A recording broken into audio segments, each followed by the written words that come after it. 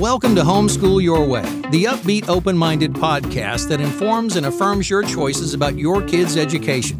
We'll provide a buffet of ideas to inspire you to homeschool your way, because your way is the best way. All of the content on the Homeschool Your Way podcast is provided for informational purposes only and should not be taken as medical or legal advice. The views expressed by the hosts or guests of the show are not necessarily endorsed by Bookshark. Welcome to Homeschool Your Way. I'm your host, Jana Cook, and Bookshark's community manager. In today's episode, I am joined by Nate Norlander. He is the co-founder of The Nomadic Professor. We're going to be talking about their history curriculum, what makes it unique, and really honing in on their newest course, which is media literacy, and how you can apply that to your homeschool curriculum. Nate, thanks so much for being here. Yeah, it's great to be here. Well, I think that a lot of people may want to know, first off, what is the Nomadic Professor? So the Nomadic Professor is a company with a professor who is nomadic. So we started working together in 2020, building online history curricula for virtual schools and for homeschool families. The Nomadic Professor himself started a YouTube channel back in 2016. And he's been on the road on and off, mostly on since then, recording on location mini lessons and mini lectures all over the world. So you can see lots of free public content on his YouTube channel. He'll be in South America, North America, Asia, the Middle East, Africa. He's currently based in Cairo, Egypt, filming for our upcoming world courses. What we've done together as the company, The Nomadic Professor, is take this on-location element and kind of flesh out a whole history curricula around the on-location concept. So all of our content, whether it's American history or something else, features the professor on location all over the world. So he travels, writes, and records. And then I'm a high school teacher as opposed to a college professor. My job is to kind of provide some support and structure and scaffolding to the professor's text and video, and then to do some supplementary training in how to do research, how to write research papers, how to take notes, and a lot of the literacy elements that I assume we'll get deeper into throughout the conversation. And you yourself are a world traveler. Yeah, so not nearly as extensive as my partner, but I lived in China a couple of different times, but for about 4 or 5 years total. Most recently, we left Beijing, kind of at the start or middle of COVID. I was there at a private international school from 2018 to 2020, and we were kind of looking at our next steps, whether we wanted to stay in China or come back and do this full time. And then COVID hit. It was kind of just a whisper and a rumor and not much else in December and January of 2019 and 2020. And then it sort of exploded, and we left China family left around February. I left a month or two later and just taught online for the rest of that school year from the US, and then never went back. So I've been doing the Nomadic Professor full-time since then. All right. So fun fact, the Nomadic Professor himself is a homeschool dad, correct? He is. He has 4 kids that he is homeschooling or has homeschooled. He has 1 who's in college now and 3 at home with him in Cairo. I think that as a homeschool parent myself, thinking about not only world traveling, but trying to create content and then teach and be in a different country, I'm overwhelmed just thinking about it. So I'm amazed that he is able to put all this together. And then when they're on location, are they nomadic, or are they actually, like when he's in Cairo right now, is he at a place and he's there, it's their home base for a while? So they have a home base where, They have done stretches where they didn't have a home base, where they were just on the road, hotels or campsites or KOAs or whatever, Airbnbs. So they have done stretches of fully nomadic, but they also do a kind of hybrid. Right now they have a home base in Cairo, so they have an apartment, they have, community and all of that. They're sort of connected where they are, but then they'll travel, to different places depending on the home base, and what needs to be recorded. Sometimes it'll just be his name is Dr. Jackson. Sometimes it'll just be William, Dr. Jackson, and sometimes he will take a kid with him or his whole family with him. Just depends on the day and the trip and what else is going on. Right now, they're all in Greece. He's filming lots of content for World and Western Civ, and so they're in Greece for about a month. So it's kind of just depends on the day and the time and what needs to happen. But lots of travel for him, and then brings the family depending on the trip. What an amazing experience for his children as they are just getting to be world travelers and learning on the ground of where the content that's being filmed, right? Like as a homeschooler myself way back in the day and a homeschool parent, I mean, ultimately that would be like the way to do it. If you could just take your child to China and talk about, the ancient civilization and where it started. So I love that this content is available for parents who aren't able to do something like that, but then they can tap in and see what he has created in this digital day and age. Yeah, that's part of the idea is sort of we are in a time where technology and the structure of our educational options allows us to kind of break out of the brick and mortar classroom.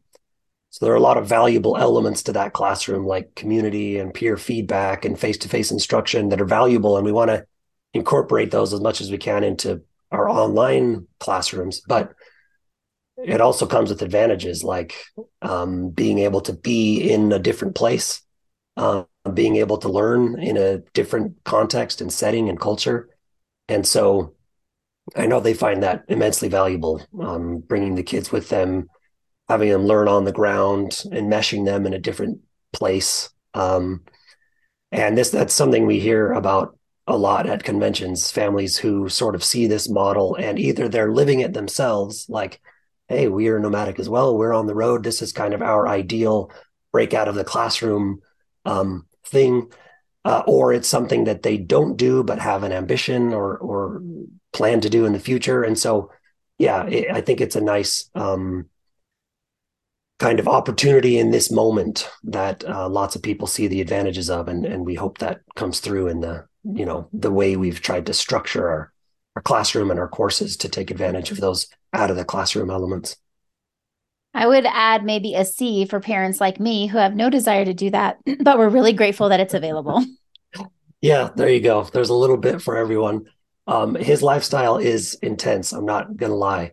Filming everywhere from Ecuador to all the states in the US to Kazakhstan to Tibet to Tokyo. I mean, there are some hairy travel stories and some kind of shoestring travel stories that not everyone would want to go through, but that's part of the fun and part of the advantage, I guess, of bringing the videos to the classroom. I agree. So speaking of technology, one thing that you are currently working on is media literacy. And so we've talked just personally about how to make sure that our children who are being homeschooled are able to navigate, well, and let's be honest, for adults in general, are able to navigate all the information that is out there available to us via the internet. Before, it used to be a joke when I was younger, like, well, if it's online, it must be true. And now it's almost the opposite. It to me, it's almost like, well, if it's online, it must be false. But then there really is no other way to get information unless it's firsthand. And if we go back to firsthand information, that's really going to limit us as to what we're exposed to and or what we believe, right? Because we are globally minded now more than ever, which I particularly think is a great thing. But that makes it really hard to believe a lot going on in Africa. Like you hear one story that's like, oh, it's taken care of. It's not that big a deal. Or you don't hear it at all. But then I have a friend who actually has family there. So she's constantly giving us updates that she's getting. And it sounds horrific. And I wonder, why don't most of us know about what's going on in this particular area across the world? So building a curricula that would help parents walk their students and again educate themselves on how to navigate and have a criteria for what our children take in information wise and how they can glean what is truthful.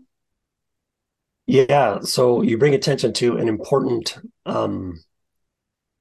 paradox is not the right word, but it's not that intuitive that having all of the information available would suddenly make you feel like none of the information is reliable. It's like this democratization of information that is this seems to kind of go hand in hand with an American ideal, free information, give people the information and let them make their decision.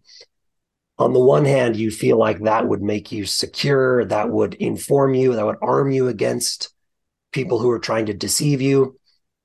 But in reality, what turns out to happen is that it's easy to fall into this kind of radical skepticism where you discover you've been deceived, or you discover people with bad intent, or you discover there's so much information you can't make sense of it, and then you don't trust anybody, and then you become like a source unto yourself, which I think is another pitfall to be avoided, as opposed to a desirable outcome from this accessibility of information. So we don't want to lose the good parts of having information available and accessible. And we don't want to not have information available and accessible. So we're kind of stuck in this place where, what do we do? What is the best alternative? Because we didn't like not having information, and we don't like having too much information. You also brought attention to the way media acts as a filter for what you hear and what you don't hear.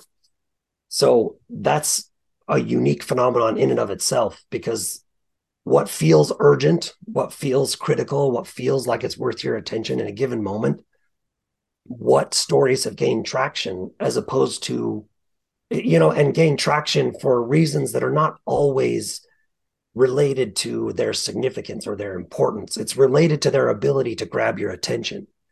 So if there's a story in, you mentioned Africa or the Middle East or China, that is critical but is not attention getting, the world has kind of moved on, it's a story that loses attention because the media is acting as a filter, again, not for stories that are significant, but for stories that are attention getting. And so that's another element, is if I care about current events, if I'm trying to stay on top of the news, how do I figure out what's going on that's not being filtered through a media environment whose bottom line is, eyeballs on the screen, clicks on the page, time on the website. All of these things are not necessarily incentivizing media companies to present the same information they would if their goal was a kind of classic traditional journalistic standard.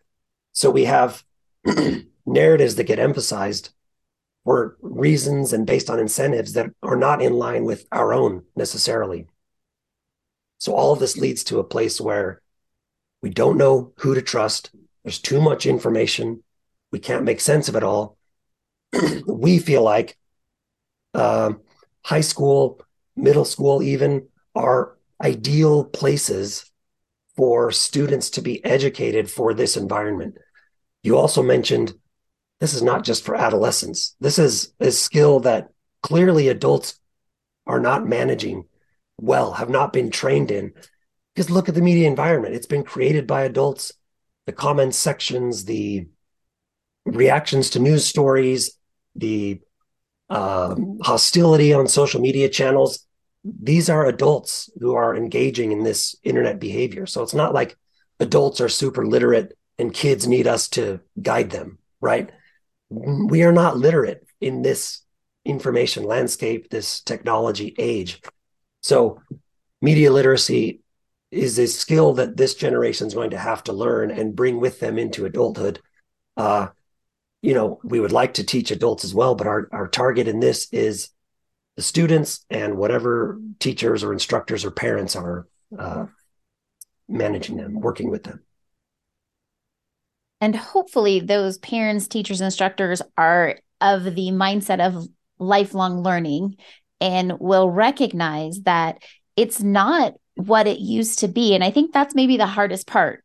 We're starting to recognize as adults that it is unfortunately typically money driven, right? You talked about clicks and eyeballs and comments and ads, all of those things in this day and age. The bottom line is dollars. And so, like you had said, well, of course, this story that I was talking about, well, why is that going to get dollars? Maybe in their algorithms that brings sadness to our world. And so if we have enough sadness, we don't need to hear more sadness about things that maybe we feel we can't do anything about anyway. So let's just avoid that whole topic in general, because sad emotions don't necessarily equate dollar bills in our society. Sure, you can do it yourself. You can outline lesson plans every Sunday night. You can splice together mapping assignments and hands-on crafts that match your history lessons. You can pre-read dozens of books to find the best ones and then pick out vocabulary words and brainstorm discussion questions.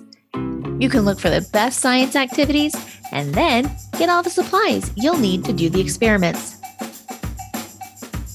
You are more than capable of DIY homeschool.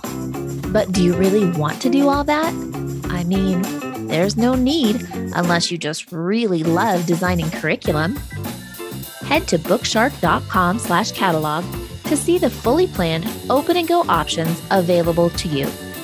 Parents love Bookshark because the heavy lifting has already been done for you. And then you get to do the fun parts. Read alouds on the couch, heart-to-heart discussions, kitchen experiments that make them fall in love with science. Melissa Stower says, the teacher's guide you guys supply is a lifesaver. Wonderfully put together, couldn't imagine doing this without your guides. At Little House Big Imagination says, your science program is awesome. My daughter loves science now. Such great projects. And my favorite part is that you provide almost everything we need for it. At GreenBJJ says, another year of homeschooling with Bookshark underway. This reading-centric curriculum has been a staple in our school process since go. Secular and flexible, Bookshark curriculum comes with a 36-week planner to help guide daily instruction. This curriculum doesn't just make homeschool easy, it makes it rewarding. Check out the Bookshark catalog and create your best homeschool year yet. Get yours at bookshark.com/catalog. Yeah. And there's an interesting thing going on here as well, where no one person can be aware of or pay attention to everything that's going on in the world. So the crisis in this or that country at a given moment may not be something I have to pay attention to because I have to function in my world, and our worlds don't often overlap. So we have to decide what is relevant, and not relevant in a kind of heartless, who cares about them way, but relevant in a, I need to function, my family needs to function, my community needs to function way. Technology, available information sort of tricks us into thinking, not tricks, it's not that deliberate, but it sort of tends to make us think that we need to know everything all the time, and we don't. There are things happening in Russia or France or Mexico that I don't need to know about. I just can't pay attention to everything. So on the one hand, there's that. And then on the other hand, there is, of the things I'm going to pay attention to, which ones matter, and how can I get to the sources that are authoritative or honest, or they don't have their incentives align with my values, or all of these different things. And I don't want to be totally cynical and suggest that all popular media outlets are really just greedy money grubbers who will squeeze you for an extra penny. Like, to some extent, some of this is not really intentional. People are acting within the constraints where they find themselves. And so you have to make a company survive. It's not a charitable institution, so it has to make money. In order to make money, it has to kind of follow trends and be visible and be public. So within this environment where people or where companies have various incentives, there are honest actors who are just trying to survive and not deceive people, but they need their business to stay afloat. And so they can't just operate on purely altruistic impulses. So it's a very muddy story. And I think there are greedy people, and I think there are honest people acting within a very difficult system with incentives that don't align with their values or with the values they would have if money were not a question. But in the end, the kind of bottom line is the same. What should we pay attention to? What sources should we pay attention to? And how can we make sense of the stories that matter, the stories that don't, the information that is relevant, the information that is not, and the sources that are honest and the sources that aren't? So Nate, that was a lot of information. And for those who are listening or watching, and they themselves are struggling with just trying to navigate all the information that we have accessible to us, we're trying to raise contributing members of society. And so to me, I'll speak personally. Sometimes I feel like I am the blind leading the blind when it comes to how do I tell my kids, like, okay, that's an interesting story in the news, but could there be another side? And how could we find another side? Or could there be a opposition or a different voice that we could look for to balance out and see, okay, is there more to the story, right? Is there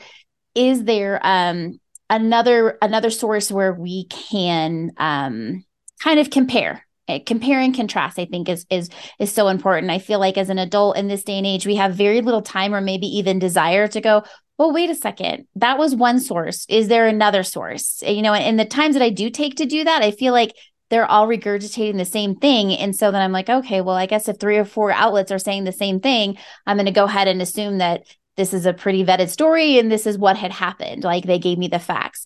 So how does your course kind of walk alongside a parent or a teacher and help them feel like it's not the blind leading the blind? Okay, good. So you gave an important example. In history, we call it corroboration.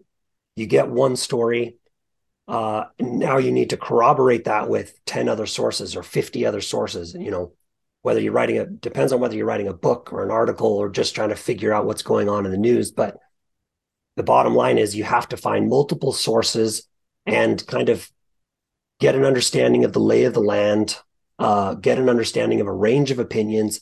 And then it's easier to make a judgment, like this one is convincing for these reasons and not for these reasons. And it's easier to kind of find where you land once you kind of understand the landscape because you've looked at a broad range of sources. Now that's a critical skill. In our history classes, we actually teach that that's the last skill. That's not the first skill we practice when we are mining a source. So let me take a step back and kind of, I'll offer a couple of metaphors maybe that will illustrate the way I am picturing media literacy. So there are two, and they kind of have different emphases. The first one is like an iceberg, where the very top of the iceberg, and this is common, people use icebergs for lots of different, in lots of different contexts, but the very top of the iceberg, we have kind of the low-hanging fruit, the skills of, say, corroboration, or lateral reading, or, going back to the original source that reported on the story as opposed to the first source.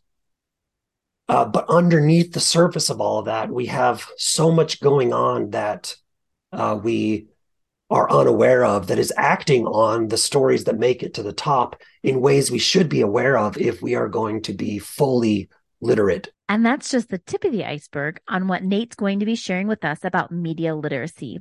Tune in next week to hear the rest of my conversation with Nate from The Nomadic Professor.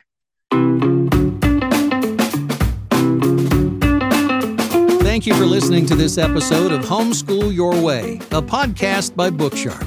Be sure to subscribe wherever you're listening now so you'll be notified of future episodes. And And if you have questions you'd like the hosts to answer or have any feedback about the podcast, please visit bookshark.com/podcast to leave your comments. Or you can simply email podcast@bookshark.com.